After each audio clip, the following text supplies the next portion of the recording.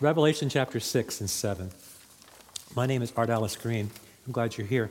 This morning we're going to take on the four horsemen of the apocalypse, the Antichrist, Armageddon, Great Tribulation. What do these terms mean? How close are we to the end times? I think we'd all agree that the Middle East isn't a powder keg.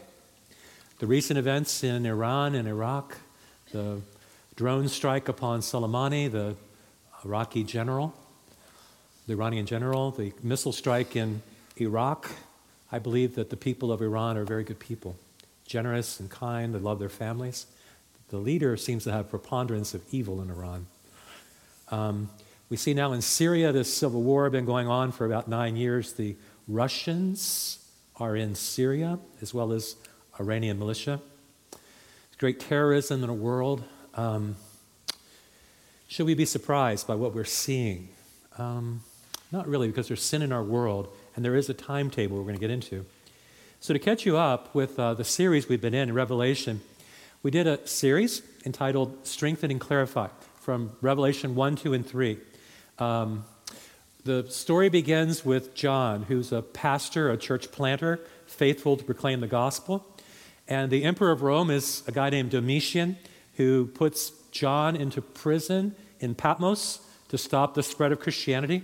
So John's an elderly man in his 80s, working in the quarries, breaking rocks. John's discouraged about being cut off from his people. He loves them. He's worried about the church because Rome has made Christianity legal. Christians are being arrested, imprisoned, martyred all over the world, and Caesar requires every person to pay allegiance to him. So it seems to John that Rome has all the power and the world is out of control. He's feeling hopeless, as if Rome will crush the church, as if the church may not survive. So what happens in the first chapter of Revelation is that God gives John a vision, primarily to encourage him and give him hope. And his vision in chapter 1, he sees a glorious picture of Christ.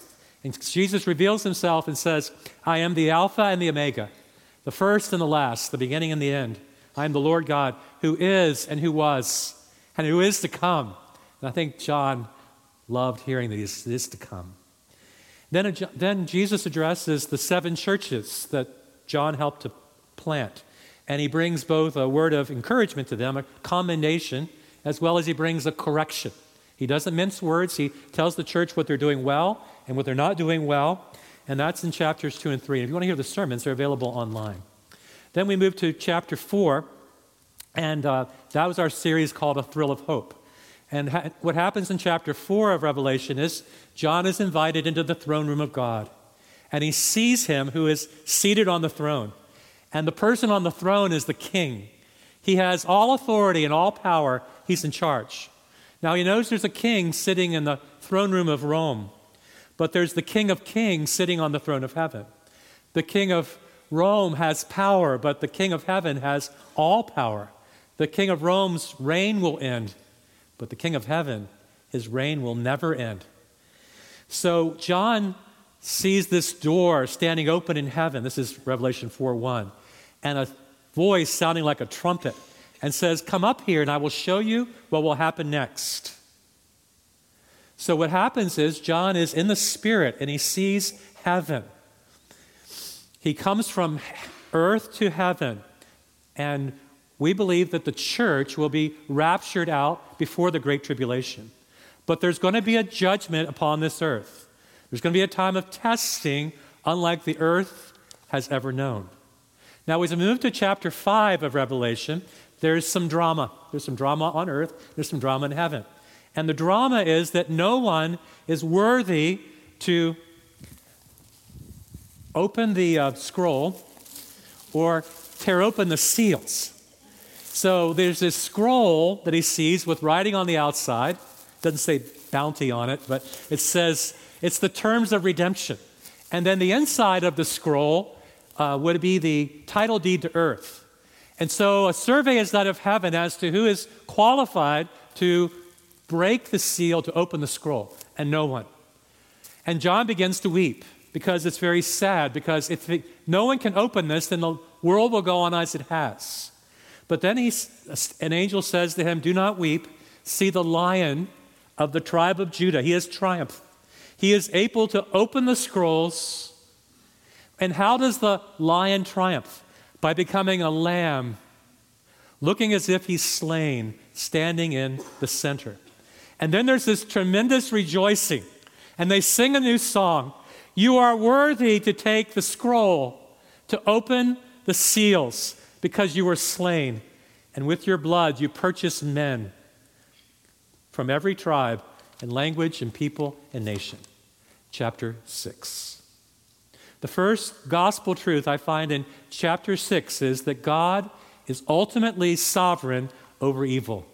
Let's look together at Revelation 6. "I watched as the Lamb opened the first of the 7 seals. Then I heard one of the 4 living creatures say in a voice like thunder, 'Come.'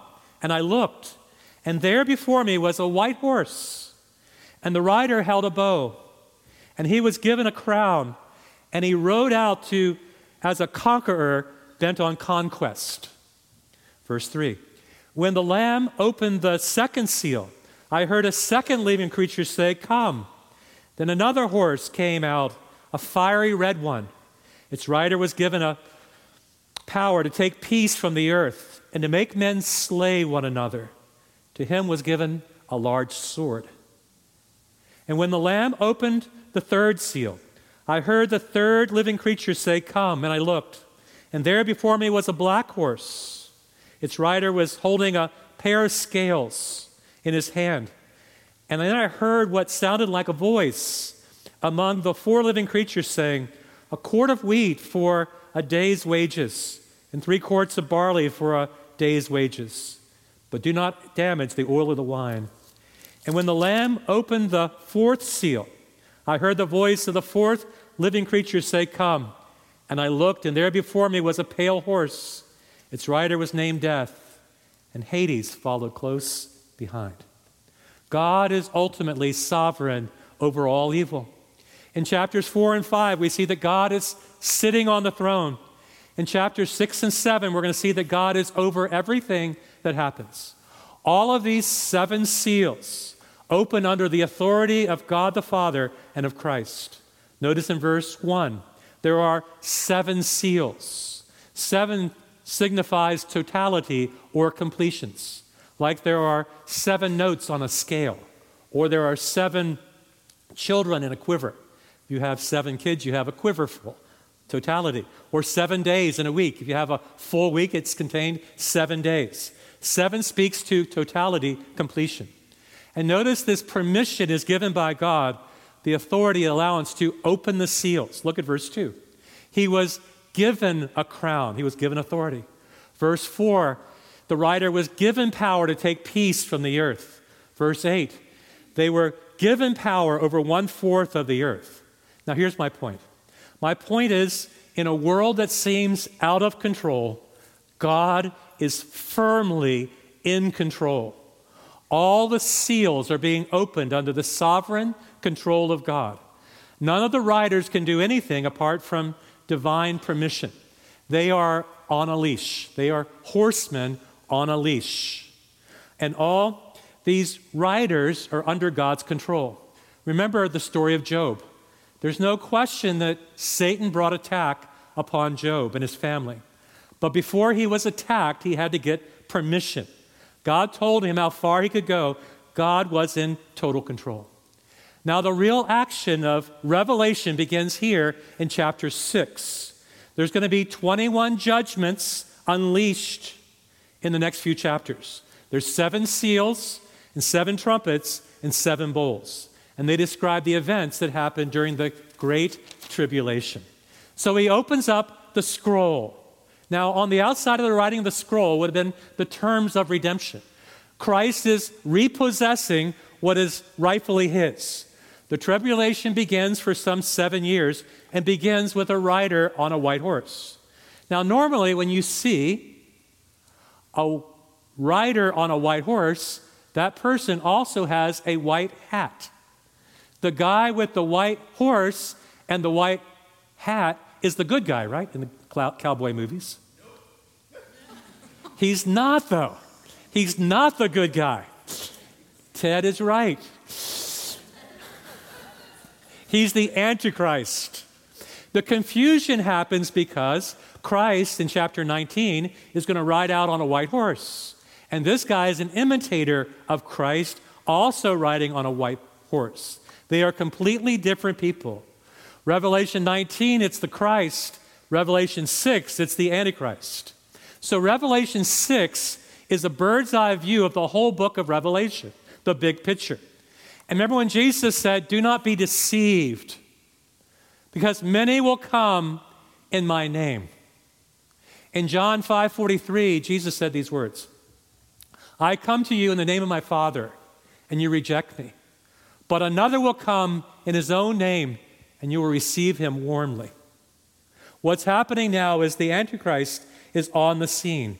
And anti can mean instead of, it can also mean opposed to, against.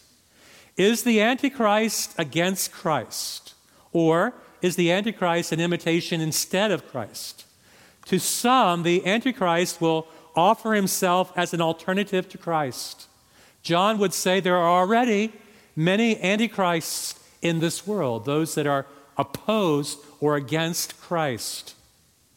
So here's the differentiate. The Antichrist has a bow but no arrows. When Christ comes, he wields a mighty sword. The Antichrist here is wearing a victor's crown. When Christ comes, he'll come with many crowns, many diadems. The Antichrist initiates the war, whereas Christ puts an end to the war. And the Antichrist here starts the tribulation. Christ finishes the tribulation. He rides out as a conqueror bent on conquest. He rides out to be the world dictator. He's promising to bring peace and prosperity, to bring peace to the Middle East. You see, it wasn't uncommon for a Roman general to ride into Rome on a white horse and the people would cheer. So this image is very familiar to the people that are being written to. This Antichrist will be charismatic, he'll be suave, and he'll be magnetic. But it's all a mask, it's all smoke and mirrors. He's the most evil man the world has ever known. And you know, the Bible speaks about 100 times to this Antichrist. In a recent poll, 49% of Americans believe that there will be an Antichrist. 49%. And 19% believe the Antichrist is alive today. What's funny to me is that every generation of Christians has tried to figure out who is this Antichrist. Right? You know, back in the first century, they believed that Nero, the one persecuting Christians, was the Antichrist because the Roman numerical value of his name added up to 666. Many people believed during the 80s that Gorbachev was the Antichrist because he had the mark of the beast on his forehead. Little joke. Real little. Some people believe that Reagan was the Antichrist because his name is Ronald Wilson Reagan. All 6 letters in his name. 666. This Antichrist could be alive today. He will rise to power in very difficult times. He will do what no king, no president, no prime minister has ever done. He'll bring about global economic stability and global peace. He'll be hailed as the greatest peacemaker of all time. He'll probably appear, if Time magazine still is, as Time's Man of the Year. He may win the Nobel Peace Prize. His peace is a pseudo-peace to get his foot in the door and then take over. And that's essentially how dictators do it, right? They start with acts of benevolence, and then they deify themselves and demand worship. Think back to Nazi Germany in the 30s, the Great Depression, economic hardship that nation was in. There arose a leader named Adolf Hitler, and he spoke of their destiny. They were destined to rule. He spoke of the fatherland, the Third Reich. He promised to bring them out of their Great Depression.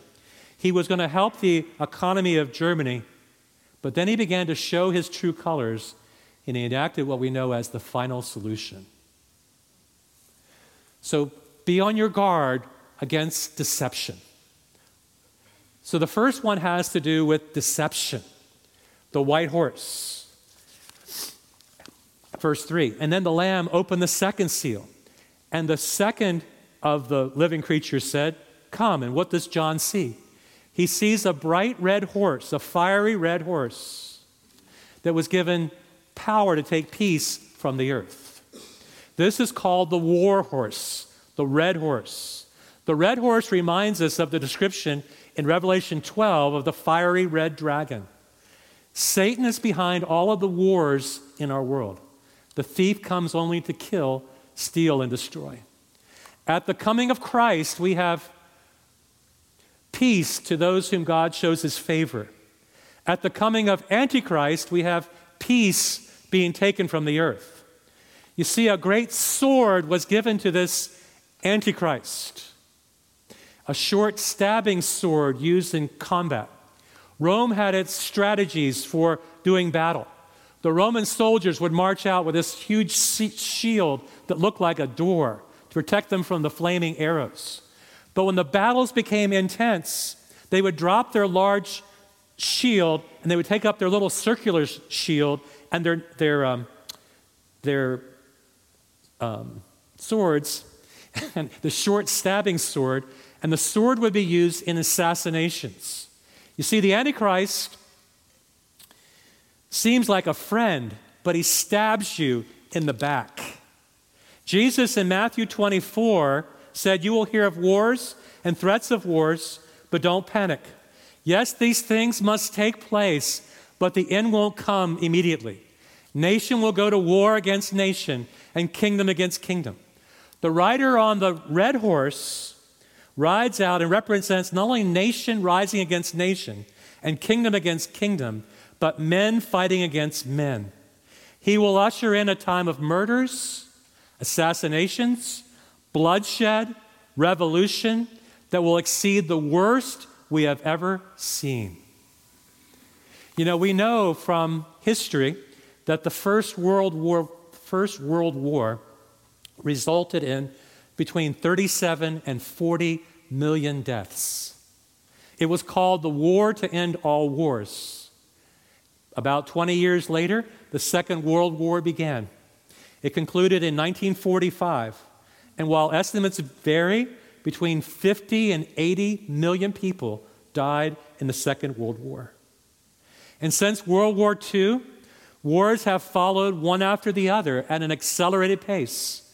There was the Korean War, the Vietnam War, the Persian Gulf Wars, the first and second, Afghanistan, which has lasted 17 years.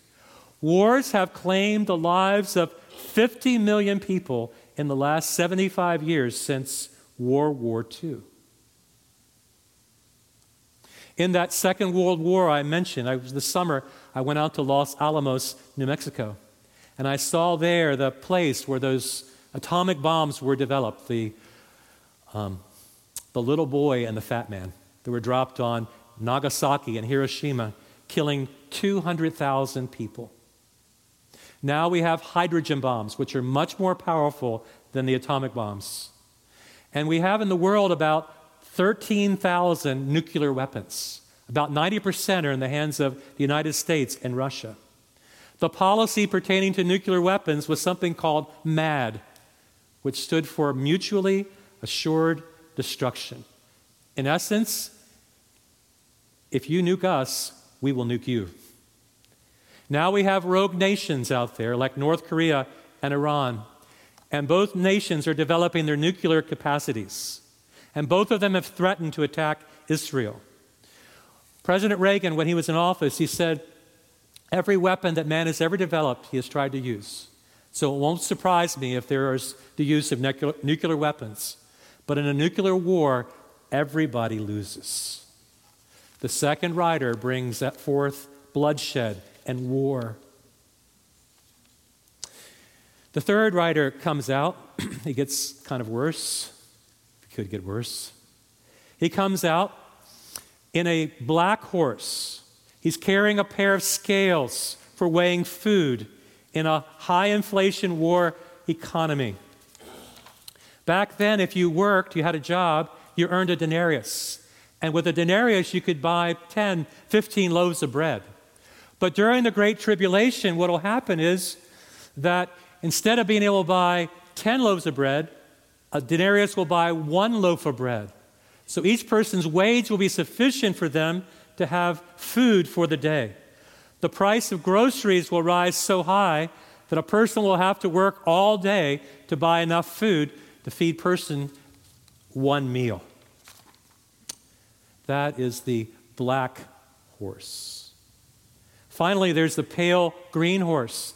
The Lamb opened the 4th seal, and the 4th living creature came, calling a rider on a pale green horse. And the rider's name was Death, followed closely by Hades. So here is the sequence.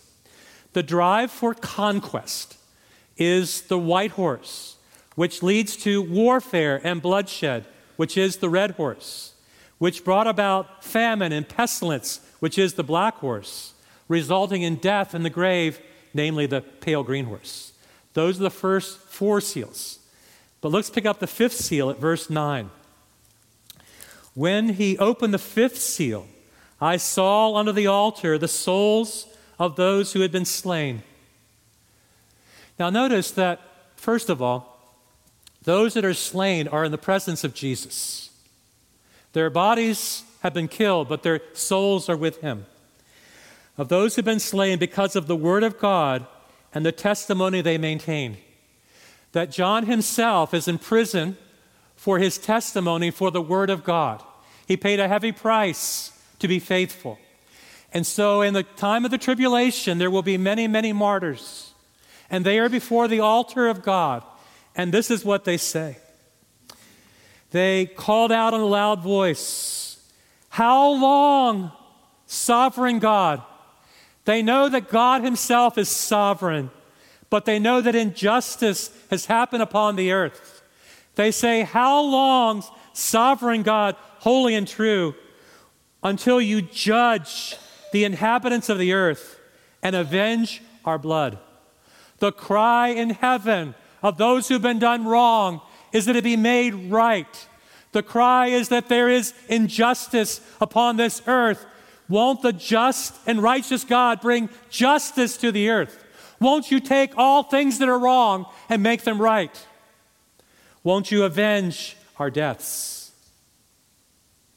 Then each of them was given a white robe, and they were told to wait a little longer until the number of their fellow servants and brothers who were to be killed as they had been was completed. And then I watched, verse 12, as he opened the 6th seal, cosmic cataclysm. And there was a great earthquake. We've seen our share of earthquakes happen. The number 1 state in America to have earthquakes now is Oklahoma. Oklahoma has more earthquakes than any state in the land because of the fracking, the oil work that's going on there. And the sun turned black like sackcloth made of goat hair. And the whole moon turned red. And the stars in the sky fell to earth as figs drop from a fig tree.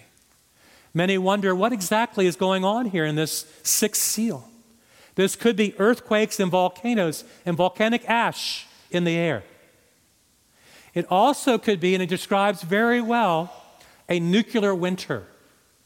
That the nuclear weapons have been unleashed, unfurled, and now the sky is filled with the sediment, and the sun appears to be black, and the moon appears to be red, and it appears as if stars, like asteroids and meteors are falling to the earth.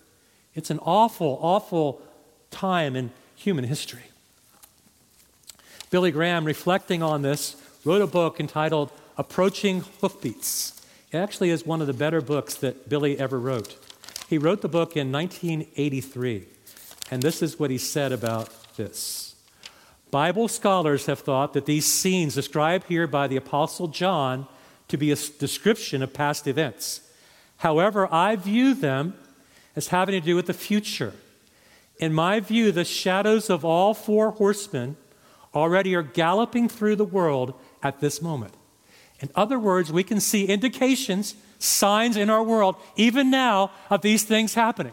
But they will happen at an even greater intense time during the tribulation. Now, when Billy wrote that in 1983, he said, I hear the approaching hoofbeats. What has happened in the last 37 years? Islam has emerged as the world's most dangerous force. 2 Gulf wars have been fought, as well as Afghanistan. Violence continues to escalate in the Middle East. Israel continues to be more and more isolated. We've seen the overthrow of governments in Egypt, Libya, and a civil war in Syria. When you think of all of these conflicts in our world, the world is a much more dangerous place than it ever has been. But we're not quite done. There's more. Look at verse number 15. And the kings of the earth, the princes, the generals, the rich, the mighty, no matter who you are, no matter how much money you have, no matter what your position is, whether you're a servant, and every free man hid in the caves. It was so bad during the tribulation, they hid themselves in the caves. And they called to the mountains and to the rocks, fall on us and hide us from the face of him who sits on the throne and from the wrath of the Lamb. The wrath of God is being released. Judgment has come to the earth, and there is no escape. So what they're calling for is for these mountains to fall on them, to find a place to hide. And here's the great question. For the great day of the wrath has come, and who can stand? Who can stand in such a day? Who is able to stand when the wrath of God falls? But there is some good news in the midst of the bad news. There's going to be protection over God's people. If the church goes up in the rapture, there will be people left behind, but there will be a great evangelistic work. God's Spirit will still be at work. People will still be getting saved. The heart of God is that none should ever perish, but all should come to repentance. God desires all men to be saved. He's going to unleash, we'll talk about next week, 2 witnesses. 2 awesome witnesses. And then he's going to unleash 144,000 Jewish evangelists. Have you ever seen an on-fire messianic evangelist? Can you imagine if you've got 144,000 of these guys? And so what happens is, God, first of all, before these cataclysmic judgments happen, he seals his followers. Look at verse 2, chapter 7, verse 2. Then I saw another angel coming up from the east, having the seal of the living God. There's a mark of the living God. Just as God marked Cain so that he would not be killed, so God will put his mark on all of his followers. I saw another angel coming up from the east, having the seal. He called out in a loud voice to the 4 angels who have been given power to harm the land and sea. Do not harm the land or the sea or the trees until we put the seal on the foreheads of the servants of our God. Before these judgments roll out, God's people are going to be sealed. Sealing refers to ownership and protection. Then, as now, when we own something, we put our seal on it to show forth it's ours. When you got your iPhone, you put face recognition or your fingerprint on it to show forth this is your phone. Back in the days when we bought lots of books, we put our name in our book to indicate our ownership of it, right? So the common practice was to show that you own something, protect it, you put your name on it. Ephesians 1:13 says, you were included in Christ when you heard the word of truth, the gospel of your salvation. Having believed, you were marked in him with a seal, the promised Holy Spirit, who is a deposit guaranteeing our inheritance. Not only is the seal God's ownership, but it's his possession and protection. That we are his and we have been bought with a price, that we are redeemed, that God has purchased us back, and we are his possession. So you ask, Pastor R, what are these 144,000, right? You see them there in verse 4 and following. There's 144,000. Who are these? These 12 tribes that are mentioned having 12,000 sealed from each tribe. Well, the Jehovah's Witnesses claim that they are the 144,000.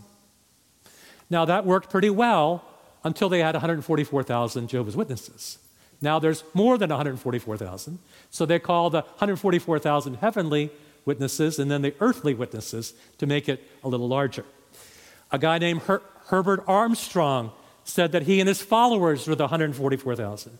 Seventh-day Adventists have at one time or another claimed they are the 144,000. So who are these 144,000? I'm asking. Who are these 144,000? They are Jews. John names 12 tribes of Jews. Why Jews? Because Jews have a part in God's prophetic plans. The apostles were Jewish. Jesus himself was Jewish. And the first church in Jerusalem was Jewish. The 144,000 are saved and sealed. They are his people, the Jewish people. This is the time when all Israel will be saved. And you say, where am I in the story, Pastor R? I'm glad you asked. It's chapter 7, verse 9. And I looked, and there before me was a great multitude. Oh, we see great multitudes at concerts. We see great multitudes at football games. But this is a great multitude before the throne of God. And there before me was this great multitude, thousands upon thousands, 10,000 upon 10,000, millions upon millions of followers of the Lamb. And I looked and I saw this great multitude that no one could count. If you were to try to count them, you could not count how many are before the throne. Composed of from every nation, from every tribe, from every people, from every language. This crowd will be multinational, will be multi-ethnic, will be multi-linguistic. It won't matter where you come from. It won't matter what the color of your skin is. It won't matter what language you speak, because these people will be before the throne of God. And they were wearing white robes, indicating purity. They've exchanged their filthy garments for the white robes of the Lamb. And they'll have little palm branches in their hand. That's sort of like a birthday party, kind of a balloon. You know, the last time we knew of palm branches was Jesus presenting himself as king. And the people waved their palm branches. Again in heaven, we'll wave our palm branches. And they cried out in a loud voice, "Salvation belongs to our God, and who sits on the throne, and to the Lamb." Oh, there's something I want you to miss. I want you to miss the Great Tribulation. But there's a scene I want you to be in, this scene, when we cry out, "Salvation belongs to our God." Salvation is from our God. To be saved means to be delivered from. These people have been saved from the Great Tribulation, saved into the presence of God. They've been saved from hell. They've been saved to heaven. They've been saved from sin. They've been saved to righteousness. These people were saved. You see, salvation is God's gift He wants to give you, that gives you a free pass from the Great Tribulation. Do you want the free pass? Have you taken the free pass? How do you reconcile yourself with the justice and righteousness of God? Judgment Day is coming. It's going to fall to this earth. And those that are left behind will face the wrath of the Lamb and these 7 seals. Do you want to be saved from this one who rides out to conquest? Do you want to be saved from the bloodshed and war? Do you want to be saved from the famine? Hey, you know what? We don't even know what hunger feels like. I mean, we miss a lunch. We say, "I'm starving to death." There's people with distended bellies and spindly arms who haven't eaten. And that's what's happening in this time. It's a time of great famine. And there's diseases too. We talk about Zika and Ebola, but there's now diseases we can't control, bacteria that we have no antibiotics for. What I'm saying is this is going to be the worst time ever, but it's also going to be one of the best times ever. It's going to be a worldwide harvest. It's going to be a revival. It's going to be a revival. There's going to be a revival to the church. There's going to be a sweet time of rejoicing.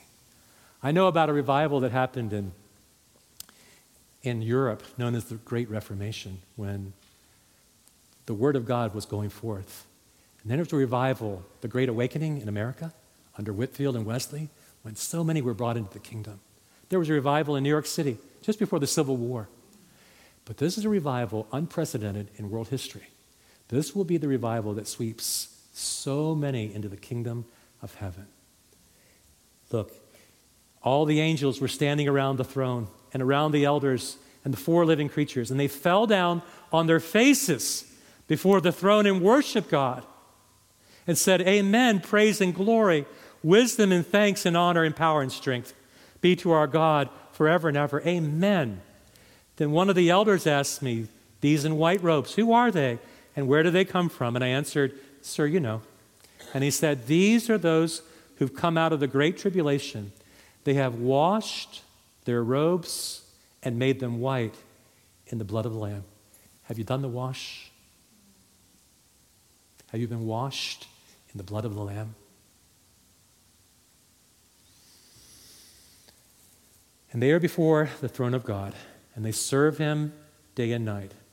And he who sits on the throne will spread his tent over them. He'll protect them. They didn't have a place to be. They were on the run. They were hiding out. But he will spread his tent over them. And they won't be hungry anymore. They'll never again will hunger. They were hungry during that time of tribulation. And they were thirsty. They didn't, the waters were polluted. They'll never again will they thirst. And the sun will not beat upon them, nor any scorching heat. For the Lamb at the center of the throne will be their shepherd. I love that thought. He's their shepherd, taking care of them. And he will lead them to springs of living water. And look at the last verse of chapter 7. And God will wipe away every tear from their eyes. In heaven, there will be no sickness. In heaven, there will be no sadness. In heaven, there will be no more sorrow. In heaven, there will be no more divorce. In heaven, there will be no more disease. In heaven, there will be no more Alzheimer's, no more cancer, and no more death. For God will wipe away every tear. So tell me, where would you rather be? On earth during the Great Tribulation, or with God in heaven skipping the Great Tribulation? You get to choose. He lays it out clearly here that our hope is in him. Our hope is not in our nation. Our hope is not in our leaders. Our hope is in Christ. And we're looking for the blessed hope and return of our Savior, Jesus Christ. Pray with me. Father, it's a very sobering picture you draw here of the events that may shortly come to pass in this earth. And we all have a choice to make as to whether we are going to follow you and have the seal and the mark of the Lamb, or whether we will choose to reject you. Father, there's some here who are wondering where they will stand. So God, in your very presence, we acknowledge that you are God, you are King. What you say is true, that we have sinned and we need a Savior. We need someone who can save us from hell, save us from destruction, save us from the great tribulation, save us from ourselves, save us from our past. A God who can deliver us, a God who's strong and mighty. So God, we turn to you and we believe that you are that Savior, that you, Jesus, came for us. Our hope is in you. Would you allow us, Lord, to live a life that's productive and profitable? A life that is about your business, all for the cause of Christ. That whether we live for you. Whether we die, we go to you. Father, our lives are in your hands. Our times are in your hands. As we read the newspaper and see the events, and read the scripture and see what's going to happen. We see the hoofbeats of the apocalypse, the four horsemen, just as Billy saw so many years ago and many have seen before him. So, Father, help us be attuned to the times we live in, the urgency, and to really be about telling others the good news about Jesus. Father, use us for your kingdom's sake. We pray in Jesus' name. Amen. The Great Tribulation is going to be really bad. It's going to be worse than the worst country song you've ever heard. Worse than the worst lecture you've ever had to endure. It's going to be worse than the preparation for a colonoscopy. It's going to be terrible. But heaven's going to be really sweet. Because in heaven there's going to be this throne room of God. And all the peoples of all the nations and all the tribes and all the languages. They'll speak Farsi there. They'll speak Hindi there. They'll speak all the languages and all the peoples. And Jesus gave us this commission. He said, I want you to go and make disciples of all those nations. And maybe, just maybe, somebody you disciple is going to be in front of that throne giving praise to God with all the peoples gathered from all time. So let's pray. God, we are your people. We come from a tribe. We come with a language. But there's such a vast multitude in that day. Give us a vision of heaven and what you've called us to do here upon this earth. Give us a sense of urgency. We're just not here taking up space. We're here to be disciples, to make disciples. God, help us to be about your business. Empower us with your spirit. God, we pray. In the name of Jesus. Amen. Next week, Revelation 11, we'll see you then.